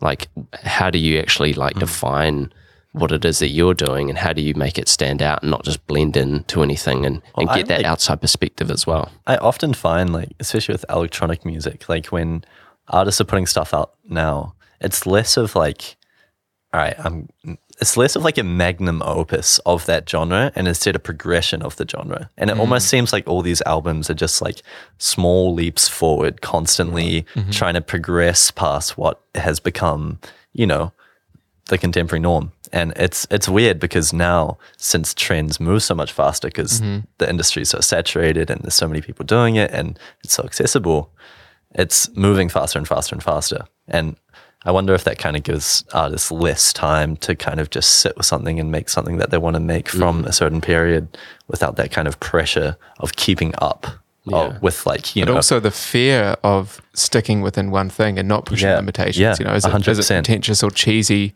to stick within one genre and be so true to it, you know, like Tammy Nielsen, the New Zealand artist, is a great example of someone that is sticking with that real kind of like 60s soul sort of thing. And she does the whole outfit and she does the whole, her band does the whole thing and it's the whole sound. And you could have the opinion that maybe that's a little bit cheesy because maybe it's over the top, but it isn't really, because she's really, really good at it and it's great music and it's her music, even though you can still argue it's just like straight from the past and it's not really that new. That's the thing. And I think that comes down to the artist itself. Like you can always try to do something. You can always try to sort of like replicate an era or do something within a certain genre. But at the end of the day, it's still going to be your own because you're going to take aspects that you like from that. But you're going to find, especially nowadays, just more modern influences on something to actually really make it your own. Like your own concept of things is sort of ever changing. You're always going to be able to sort of twist things to tweak, or you're going to like something about an old genre, but just didn't like that so much, but liked the sound of this other instrument and bring that. And there's always going to be something that like defines it. It's just, it's often, I think, quite subtle. And I feel like almost like rejecting, like, you know, the acceleration of modern trends kind of comes out more effective. You know, like Jessica Pratt has kind of just stayed in that 60s kind of sound. And as a result, it's almost like, it's not like a rebellion, but it sticks out because it stays within its own realm. Yeah. And like that new Adrian Lecker, is that? Yeah. You know, it's so simplistic. Yeah. And just so removed of era. And because of that, it sticks out more. Yeah. Absolutely. I think depending on the direction you want to take with music as well, go for it. The direction that you want to take with music can also like affect how the music comes out as well, because like if you do want to make something that is so unique, you know, you're often trying to find like a new genre in a way. You're trying to stand out so much that it becomes something so foreign that it can actually be hard for people to understand, or like if they're hearing that for the first time and it is so abstract and so different, it's going to take a while for you to build that audience if you really want to succeed with that music, you know, because you're going to have to teach people to learn your music in a way, rather than as opposed to jumping into a genre that has already been defined and doing well within that genre is more likely to gain a bit of traction because people know that they like that already, and there's someone else they can add their repertoire and that'll probably float you through more. So it just depends on whether you want to be like a true creative, and that I guess can also just be not even thinking about that and just making things so organically that it doesn't even matter. It's just the sound you want it to produce. I think that's where it's a hard thing between sort of market value or appeal to an audience, between that and you know, just your integrity to being original, whatever people's opinions are, or like how marketable your music is, or you know, it's you have to kind of find a balance, and it depends if you want to be like successful, you know, like, what does that even really mean? Like a famous person, exactly. But I guess it doesn't really matter, right? You can just kind of do what you do. Exactly. If people like it, they like it. And that's really at the end of the day what it is, because you just want to make what you want to make. If you gain fame from it, then that's just what's happened for you. You know? Like that's just the direction that it's heading in, and no one's really gonna like there's a lot of romanticized concepts around being like an underground artist. Yeah.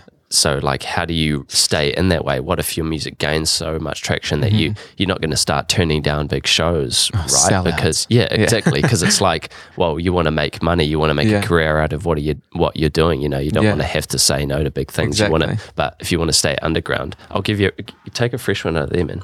Cheers. That was one I've had my mouth on. But you're not going to say no to fame, I presume, unless you're.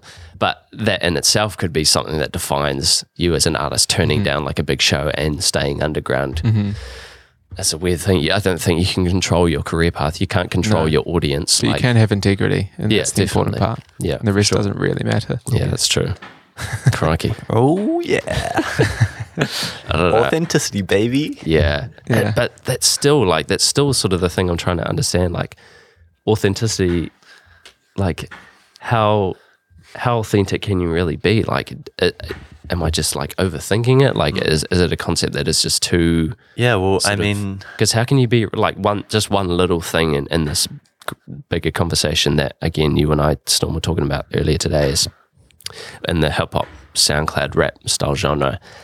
People just getting face tattoos, like that's just a norm now to like sort of gain traction within yourself, because like having that aspect about your personality or like your style of artist gains traction on a social field because people are so sort of like overwhelmed by the fact that you've gone and got a face tattoo. So that sort of amplifies your persona within that genre. But like, is that original, you know, or are you just jumping on like another trend, you know, like, I don't know. I don't think I know what authenticity is, because I don't consider like anything that I do to be authentic. Like I don't consider anything that I do now anything that I've really had. This is just things that I've seen being done that I want to do again. So I sort of lose grasp of what authenticity is, because I don't think I really ever have any original idea. So I just struggle to sort of see how someone. It's such a difficult thing to understand. And it's a bit of a myth, you know, like, because it is just a word just thrown around. And ultimately, like, we are just byproducts of what we've consumed and kind of have our own originality to some degree. But it is just an amalgamation of that to some, like, through different tools or instruments or mediums. Sure. Yeah. But I think it's like the great paradox of our time for people that, you know, consider themselves in the creative realm, is like there's a yearning for authenticity, but that is a paradox, you know, like yearning to be authentic is inauthentic because it's not an organic and natural process. And I think, you know, because it just doesn't happen inherently. If you're trying to be authentic, you're not being authentic, right? You know, by the term of authenticity. But also, like, if you're trying to achieve someone, I'm just translating this back to myself, but like someone that wanted to get into music that didn't really have any background in it, like, where do you start being authentic? Because you have to learn how to do something. You have to learn where it is you're going to like direction you sort of got to head in, or where to start from. Like, I don't know. I think it comes back to just like what I don't know, twist you can put on something that is already there, because I feel like there's so much influence these days. It's almost hard to not have some sort of excuse me, beer's not great on a podcast. Have something that's not taken from something else already. Well, it makes you wonder about the term authenticity in itself. And like, I mean, okay, so what do you guys consider authentic? I don't even know where to start with that. That's completely situational, right? The question I'm trying to ask is like, what is that these days? Because you think about like, you know, artwork, but once you sort of left like the realism and like once abstract art sort of coming into play, someone decided that like, oh, I'm not going to paint a pretty picture, I'm just going to slap some paint on here and this will be art, you know. That's a pretty groundbreaking like concept. I feel like, what else is there left to do these days? Like, what is really groundbreaking anymore? Like, I just struggle to sort of figure out how you can be an authentic artist in today's age without having anything that hasn't already been done, you know? I think to be authentic, it's not something that you do personally. I think if someone is authentic, it's something that is socially prescribed. So people say that something's authentic. Right. But I don't think an artist would say, my work's authentic. No, necessarily. Sure. It's not something that happens in your creative process. Yeah, like, for sure. I'm making something authentic, because that's inauthentic. Yeah. It's people will say, yeah, this shit's so original, it's so authentic, you know? Yeah, you're totally right. It's a social perception, I think. And people kind of chase after that perception just so they don't bleed into the mass of what everyone else is kind of going for. Yeah, and that's just your audience, isn't it? Your audience is going to define who you are, not you. You just have to make what you're going to make, and I suppose that in itself is the authenticity, right? Cracked it. That was all you, Staughm. You pretty much summed it up in that last point. Quite the linguist. Where's the soundboard?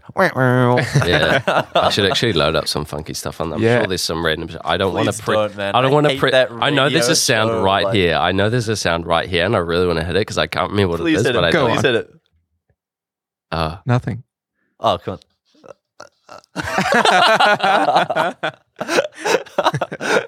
Zing. And we're back.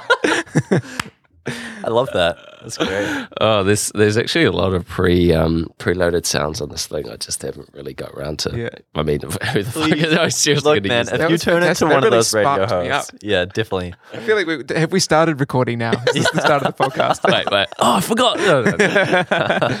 That'd be so intense. Like, I can't imagine that like dynamic in this podcast realm, like actually being like taking breaks and like playing something like that and being like, here we are, back with Staughm. Back with authenticity. The most authentic podcast you'll ever hear. No, it's just not a thing, is it?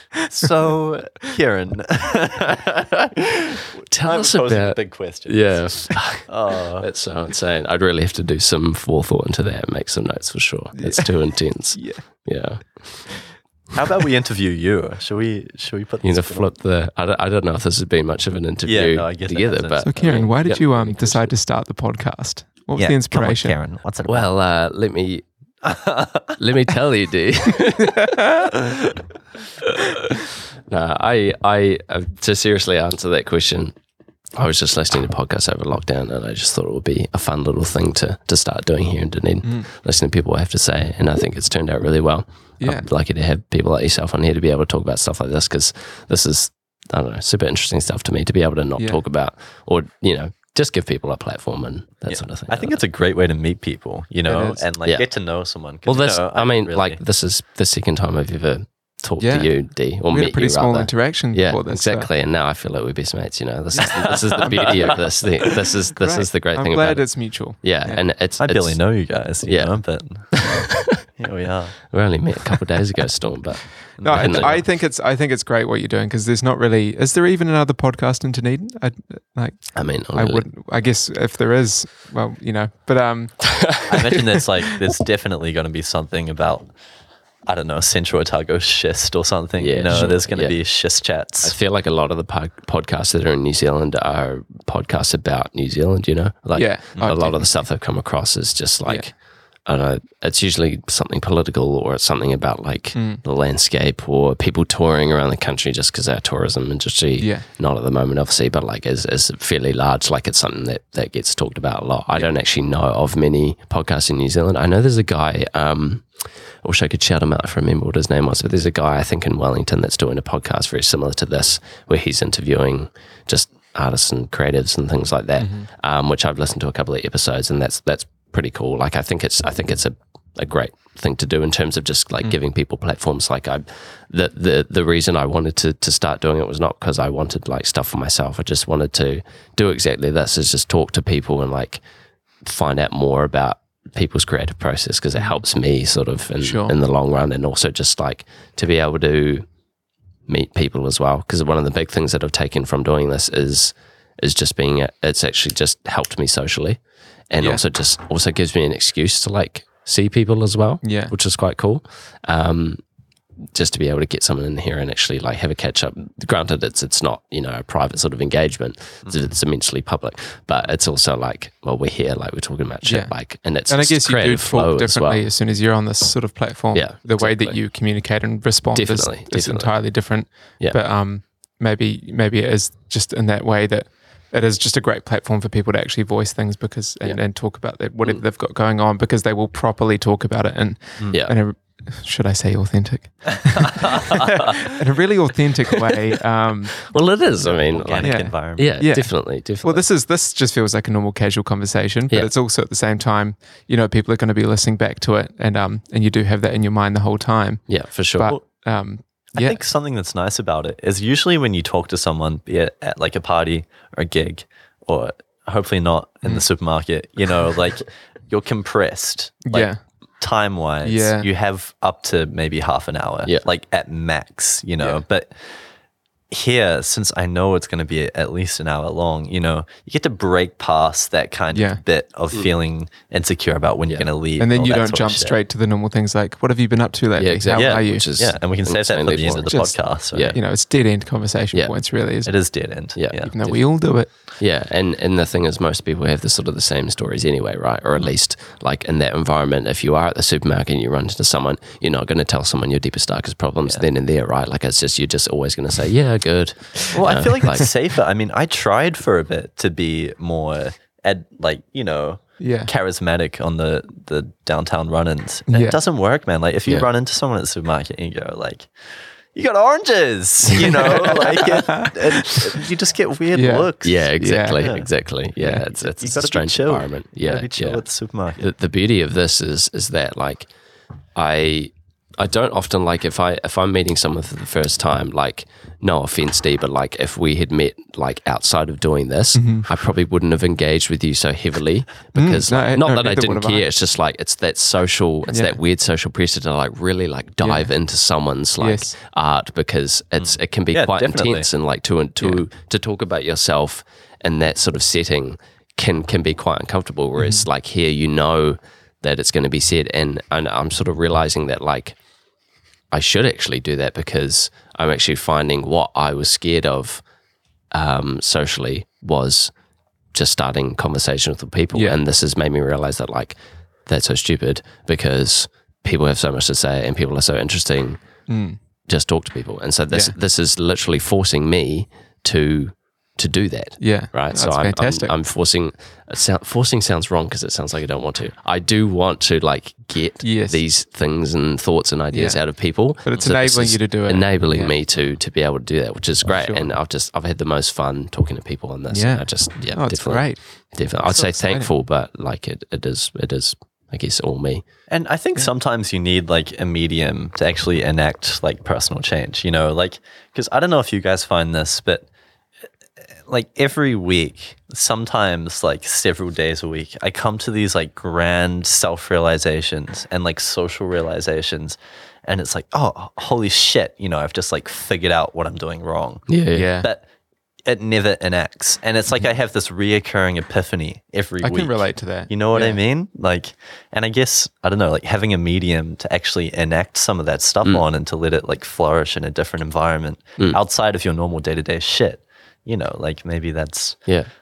Yeah, some cool stuff. Yeah, definitely. You definitely find out some things that you didn't think that you would find out about someone. And I think some people in this environment do flourish a bit more because they are like, not that I've sort of experienced that super heavily, but I feel like a lot of people, given this environment, given this platform to talk, will be able to just sort of go because they might not have that opportunity outside of their social environment within their social environment to be able to sort of express things in this way. And like, I think that's why it's great to talk to artists and musicians because people in some cases, not all, do like to sort of explain things a bit more than what's presented purely just in the art, you know, to be able to sort of refine things a bit more. Like already I've learned so much more about your music just based off this, and without this I don't know if I'd have looked sort of in the same light. Like not that I wouldn't have enjoyed it, but just I know what you mean. Have a whole nother interpretation of what it's around. Like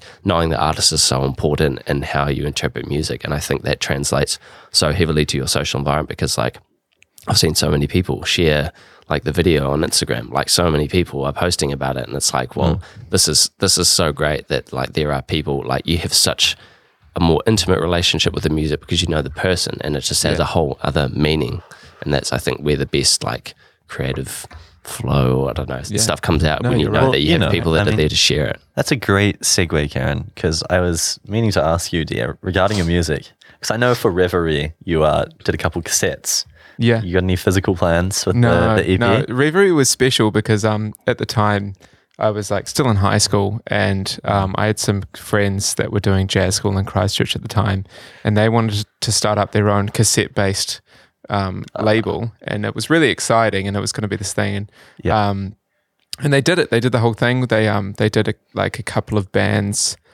I think it was one or two bands from Dunedin they put out, and they put one from.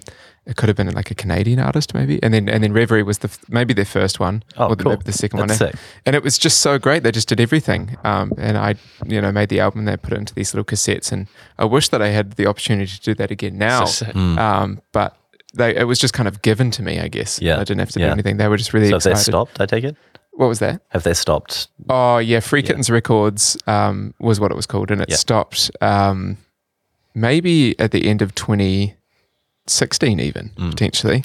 Well, I feel like 5 years ago, that was like a great thing that people were doing. Like Bandcamp was like really gaining traction. It really was. Yeah. There was this whole thing of Bandcamp labels where all these bands would just be in this collective within Bandcamp, and I think that's what Bandcamp is made for, right? It's just this community of indie artists and indie labels working together to like help each other out and make sure that people can have physical copies if they want. And it was amazing, man. And like websites like Tiny Mixtapes and stuff like really facilitated that piece. Absolutely.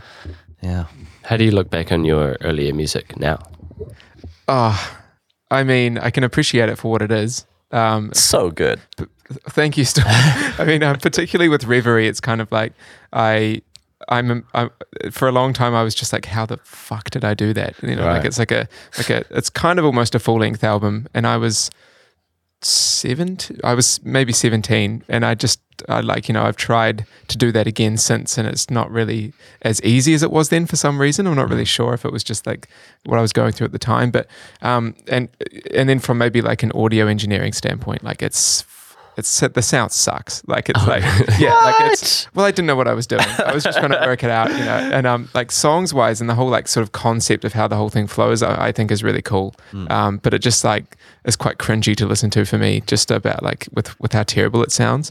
But no, I love it. See, that's so funny though, because I didn't even notice that. You know, like whenever I listen to that, well, it comes back to my point, right? Like it doesn't actually matter, and I'm the only one that cares. Exactly. But, you know, I just remember this one time I just put it out, and I'd come down here for a holiday. And Mitchell Innes had just put these huge subs in the back of his tiny like Toyota Starlet, and I was like so sure that I'd mixed it all perfectly and there was no terrible low frequencies or anything. And then he put this one song on, and the whole car was just almost destroyed by this low rumble that I just couldn't even perceive on the terrible gear I was using. And the car test. Yeah, you got to take the album out. I mean, a sub is excessive, especially when you've got it cranked all the way up. But no, it was shocking, and that really was a lesson learned, I think. Yeah, I think a lot of car radios and speakers are tuned to have a bit more bass in them anyway, I think. Well, you lose a lot of it when you're like the car's moving and stuff. So there's also a point within low frequencies, you'll be able to answer this, D, where we can't actually hear low frequencies. Like there's a point at which we can't actually interpret a lot of lower frequencies. I think it's somewhere below like 30 hertz or something is where we stop being able to perceive. I found like I dabble in music on my laptop. I've a DAW that I make beats and things on, and I found that like a lot of my earlier beats again is in that hip hop trap sort of stuff, super heavy on the 808s, like mad heavy, and like listening to them at that time was like sick, because I had these big monitors and I was like that sounds great. But now I'm like, I don't know where I'd seen it, like something about like actually cutting out a lot of that, and I've been doing that, like actually taking a lot of the low end out, sort of leaving more of it actually like punches harder, because like sort of the mid to low frequencies tend to actually sound a bit better. Well, that's where speakers actually like will react, like not maybe super high end speakers will be great in that really, really low end area, but it's like with perceived loudness and stuff, like what technically is loud and what our ears perceive as loud are two very different things, you know. And anything below maybe like or I should say as high as maybe 90 hertz, it's just like this really low end, like you feel it more than you actually hear it, right? And it's like where low end energy is in say like a kick drum, but it's not actually like you don't hear it as like the punch of a kick or anything, and that's where, as you say, those low mids are crucial. And if you're like say like it comes back to what we were saying before the podcast with compression and stuff like that, if you have all this low end information that you can't actually hear as loudly, but it is technically still really loud in decibel level, the compressor will react to that. And that's why it's important to not have all that information that you don't actually perceive as loud but technically is. Does that make any sense? Yeah, definitely. I've had a lot of that stuff, having to mix and master a lot of this. I've had to learn a lot about, because like the first episode that I did for this, I perceived it to be loud within the DAW and the headphones I was using at the time, and I thought, okay, that sounds sweet, put it out, listen to it in the car test.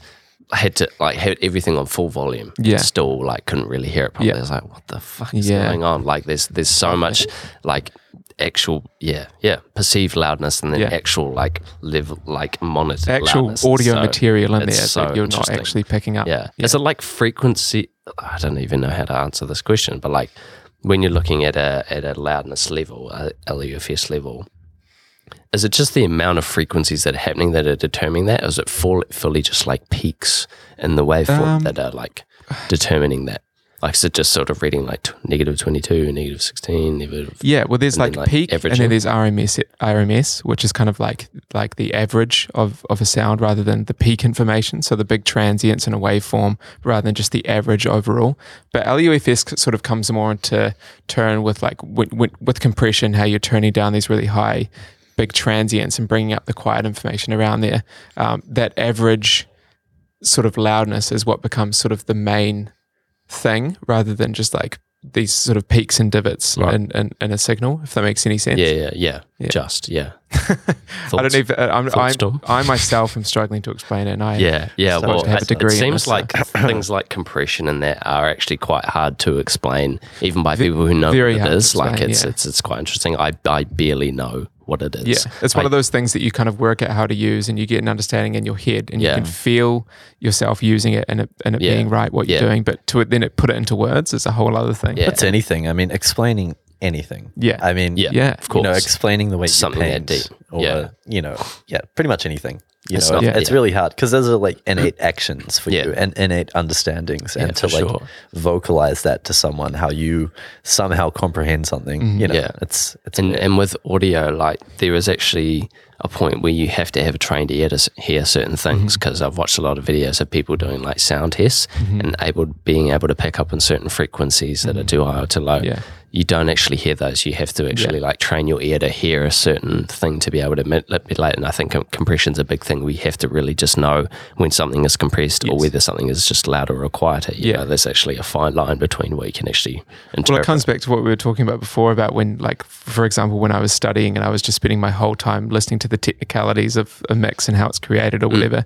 And then I'd go to listen to some music and be like, oh, there's this one thing around like 800 hertz that's just sticking out like a whistle, and I just can't listen to the song because it's just right there. Now it's a bit less of the case, but it is. You do kind of like train yourself to hear things in frequency rather than just music. Which kind of sucks, but it's a good tool. Yeah, for sure. I guess though. Yeah, does it really interrupt like that immensely? We sort of like, do you ever sort of come to the end product and find like there's still more to be tweaked, or like can you ever sort of get to finished result and go like, right, I just have to listen to this for what it is musically now, or do you sort of already too picked up on what's involved in the mix? It really depends on how you're working and what it is you're working on, but I think I don't think there ever really could be an end. You could you could continue to just constantly be sculpting it, but you can imagine it's like this huge thing of marble, and you're just chipping away to make this thing, and it's getting smaller and smaller and smaller, and you're running out of material. Right. It's kind of like that, but that material is your energy. And like, that material is like your ability to actually hear it objectively. Definitely. It's really, really hard. And especially, I feel, and I have no experience whatsoever in, technicianship of the sonic qualities. But when I go and listen to something I've made, every single time I come and listen, it's different. It sounds different. Because there's environmental differences or just your mood. Mental difference. Yeah, exactly. Yeah. Absolutely. And then I'll like completely change the levels on something, and then I'll go back the next time and be like, what the fuck? And then cannot get it back to the bounce place. Well, I used to have a process of which I definitely do not do now because it's problematic, but you kind of like make a mix and then bounce it out and then just delete the session so that you don't have the chance to go back and change anything whatsoever. I mean, because when you're working in like a DAW, for instance, and you can just like bounce a track in place, so you can't change anything from there on out, but you can still like sort of change where it is and its level and stuff. But that's effective. But just, that was my tool in the past to just stop, like remove it, the option, I can see myself doing something like that. I think that is wise because like you can overdo things as well, and it's so important to take breaks from it as well. Like you can be mixing something or mastering something for a whole afternoon, and then be like, okay, right. It's come back fatiguing. It really is. Yeah, your ears do get really tired. They do. Yeah. Something I find advantageous is just like taking the hands off and just before, like, say I'm just sitting down, I'm going to start working on something, just listening to an idea or whatever I have there, but without touching it while listening to it, because it's so easy when you're there with your hand on the mouse. With the visual representation as well, just seeing the mix and the arrangement, like just turning your screen off and listening to it is a really, really you got to trust your ears. It's super helpful to be able to see the waveform and what things are actually doing to it, and you can have an idea of what you think is supposed to be happening or like what it should look like. That's a tool, but it's not the music itself. Exactly. You have to come back and be like, okay, well, this just sounds good. Yeah. I know it to sound. This is what I want. Numbers can mean something to you. Like, that's a good number, but it doesn't mean that it actually sounds. Exactly. Yeah, you know what I mean. It's a tricky medium. For sure. I need to go to the toilet. Set the timestamp. Where are we up to? Hour 45. Shit. I have to start cooking dinner soon. Yeah. I figured that's cool. Have we been talking for an hour and 45 minutes? Yeah. That's technically a bit longer, I guess, since we got here, but still. Here's all go. And I think the thing about, when you're meddling with sound quality is like... Please, Staughm, give us your advice. What were you going to say about audio engineering? Ariel Pink, like for the majority of his early material, like up until I think his like 2016 stuff, all his drums were just... Really? Yeah, because he lived in an apartment building and was quite nocturnal, so he couldn't record any drums. Yeah. So it was all beatbox, like all his early shit. That's a lot of the classics. Yeah. I like that a lot. I think the vocal drums bring like a whole nother element to it, like the Timberland stuff, like beatbox and a lot of that stuff. It adds a whole nother texture to it, and that's why I tried like making like a drum kit with just like my mouth, because it was like these. It feel like it sounds unique. Did you get any sales off it? Any sales? Yeah, the chroma. I don't know if it's doing too well. When you go to actually using them, like I was trying too much, I think, to like make them sound like they were actual drums rather than just my mouth, and it just ended up sounding like poos. Yeah, but it's a bit of fun. God, I hate that word. I can't handle that word. Poos. Yeah, it freaks me out. Why? I don't know. Everyone does. I've never been comfortable with it. Maybe it's like it's a weird one to say. And Paul, I don't like saying that word. Paul Wiley. With the L on the end. No, like... Shout out to Paul Wiley if you're listening. What? Shout out Paul Wiley. But no, Paul, like P-O-O-L. Yeah, going Paul. to the pool. What, you don't like saying Paul? I just think it's a... What's wrong with Paul? Pool. Pool. Pool. P-O-O-L. Pool. Swimming pool. Why in a pool? Joel. Yeah. I just feel like the L on the end of that sounds weird. It's quite difficult to... And I have Frank Ocean playing in my car at the moment. And I thought you were about to be like, I had Frank Ocean on the podcast and he was struggling to say He was pool. saying he didn't like pool either. Though. He kept talking about his fucking pool. So I guess I'm right. What's that song on Channel Orange? Sweet Life. Oh, yeah, when he's like palm trees and pools. Yeah. Every time I try to sing that along in the car, it just sounds weird saying that for some reason. Palm trees and pools. You could just do it like a censored swear word and just not sing that word. Palm trees and... We could morph it into something that you like, like ocean. Palm trees and oceans. It's a bit easy to sing. Palm trees and podcasting. Jesus. That's right up your alley, Kim. Yay! I don't know. You guys enjoy your beers? Yeah. These BRB XPAs. I think 2 beers is... Sweet spot. Oh, man, 2 beers. That's all you need these. You got a lot of pleasure out of that. Goodie, I'll tell you that. It can be oily, especially these like IPAs that are like way higher alcohol volume as well. Like it doesn't take much, and also when it's like hot too, that can be enough to like make you feel a bit funny. Yeah. I tell you, I've just consumed like my whole body weight in bird dogs of the past week. Yeah, it's a good fun. Really? Yeah. Why is that? It's everything. Well, because Sean came down to visit and we just enable each other to drink way too much beer. And it's bad because those bird dogs are... They're like hefty, 7% or something. But they're delicious as well. So it's like... Delicious. So good. Oh, it's dangerous. Yeah, I went to a bird dog wedding on Saturday. A bird dog wedding? What? Yeah, there was a lot of bird dogs. Yeah, it's crazy. Was it sponsored by Emerson's? It was an Emerson's gig. So like someone that knew the family worked at Emerson's, and they just accumulated so much free alcohol through working there that they catered the whole gig. Goodness. And it was crazy, man. It was yeah. Can you It makes a pretty good beer. God's sake. Oh, yeah. And I don't know if it's just because it's like local that you sort of perceive it to be better just because it's made here. But I think it is just a generally good beer. Like they know what they're it's doing. a great beer. Yeah, so good. But it's just like you have one pint of bird dog and you're kind of like done, you know, if you want to be. But then you have 2 and, you're drunk. That's a lot of beer too. Like that's... But 2 pints, 2 pints of anything else and you're feeling good, but you're not like that level of, the you don't think about how many standard drinks is, well, I suppose it depends on the beer, but like how many standard drinks are in a pint, like a couple of those. That could be. Is it like 2 or 2? Especially if it's Bird Dog, like that's a lot of beer. Yeah, it is. Ooh, is that your favorite? That's a lot of beer. Poison? What would your go-to drink? Oh, my go-to drink. I mean, it really depends on the occasion, does it not? Sure. I haven't really been drinking a lot of it recently, but I actually... What?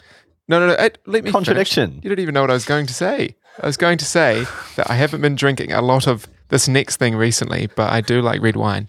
But that's a drink I struggle to enjoy. I can't. Like in a social occasion, I feel like it gives me the right kind of buzz, and I do like the taste of it. A lot of people don't. Yeah, right. That's what. I don't like white wine at all, though. White wine is sickly sweet. It's usually the other way around. I just can't stand it. I think that used to be the case pre-21. No one would drink red wine, and it was a white wine kind of Sauvignon Blanc situation. Right. Sauvignon Blanc. So you're saying that my opinion is just based upon like these sort of social movements? Well, yeah, the entirety of you. Maybe it just enabled me to enjoy red wine. wine. Maybe I just didn't before because I was thought everyone just doesn't like it, so therefore I shouldn't. And then I realized actually, Maybe it was all the Sex in the City. Was it something you liked from the get-go? I think it was actually like train your palate. Maybe I should just try wine. And then I went to the supermarket, and this was a while ago, but I saw this.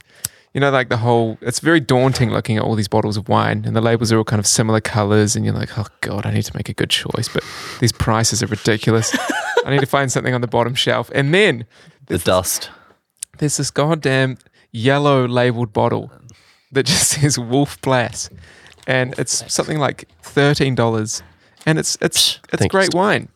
And it's $13 and it stands out. So there's definitely some stars amongst the lineup. Yeah, but what I mean is you walk into a liquor store and this is the first thing you see because it's bright yellow. And wait, what? That's what I was saying. Like the labeling on this red wine is bright yellow. Oh, on a red wine. Yeah, right. It's not the liquid is not. Yeah, I was going to say what the hell red. But wine it stands out amongst all the others, and I think maybe that is what pushed me forward. It's wanting an affordable wine. Yeah, right. And it ends up being I don't even know what I'm talking about. I've just never been a wine guy. I don't know. It's you one have of to those things. you have to fucking either grin and bear it or grim and bear it or grit and bear it, whatever the fucking phrase is. Grin. You just have to. Well, that's interpretive, Kieran. Grit and well, people say that. I've heard people say grit. It makes no sense. Like grit your teeth like this. Oh, okay. Yeah, that makes sense. Sorry, I apologize. But I think it's typically grit. It makes sense. No, it takes a couple evenings. But you know what? You'll find yourself forming a relationship with it and your life won't be the same. Yeah. So if you got to... I was going to... Yeah. All right. Yeah. That's funny. That is. You could have been describing anything, really. Yeah. Like, give me another example. I'm not. Okay. Asparagus. Brussels sprouts. Asparagus. Topical. Last night, I had my first asparagus salad after years and years of detesting asparagus. Really? And it was all right. I love asparagus. Asparagus is good. It's great. I've never seen you buy asparagus once, Karen Cromar. Fair enough. I don't buy it that often, but I do like it. You know the best way to have asparagus? You put it in a baking tray, a bit of olive oil, what did I just say? Olive oil, bit of sea salt, bit of garlic, just roast it. Or like straight on the barbecue. Mm. You know?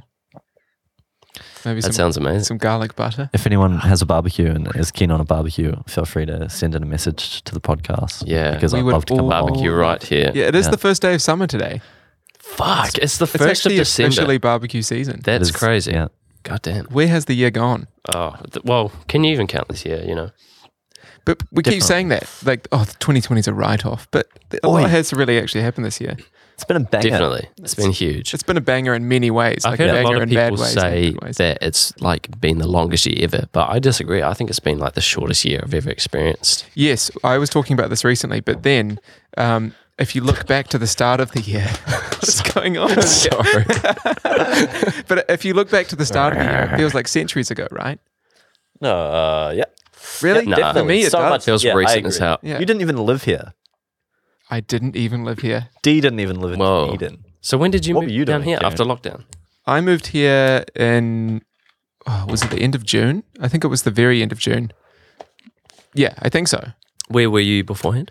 I was in Christchurch for lockdown, and yeah, it was great. And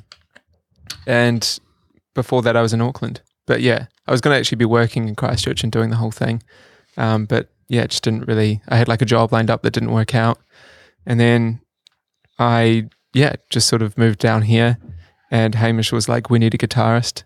And then it all happened in like a week. It was super quick. And my whole life changed really quickly. That's so lucky. Yeah. That's awesome. Yeah.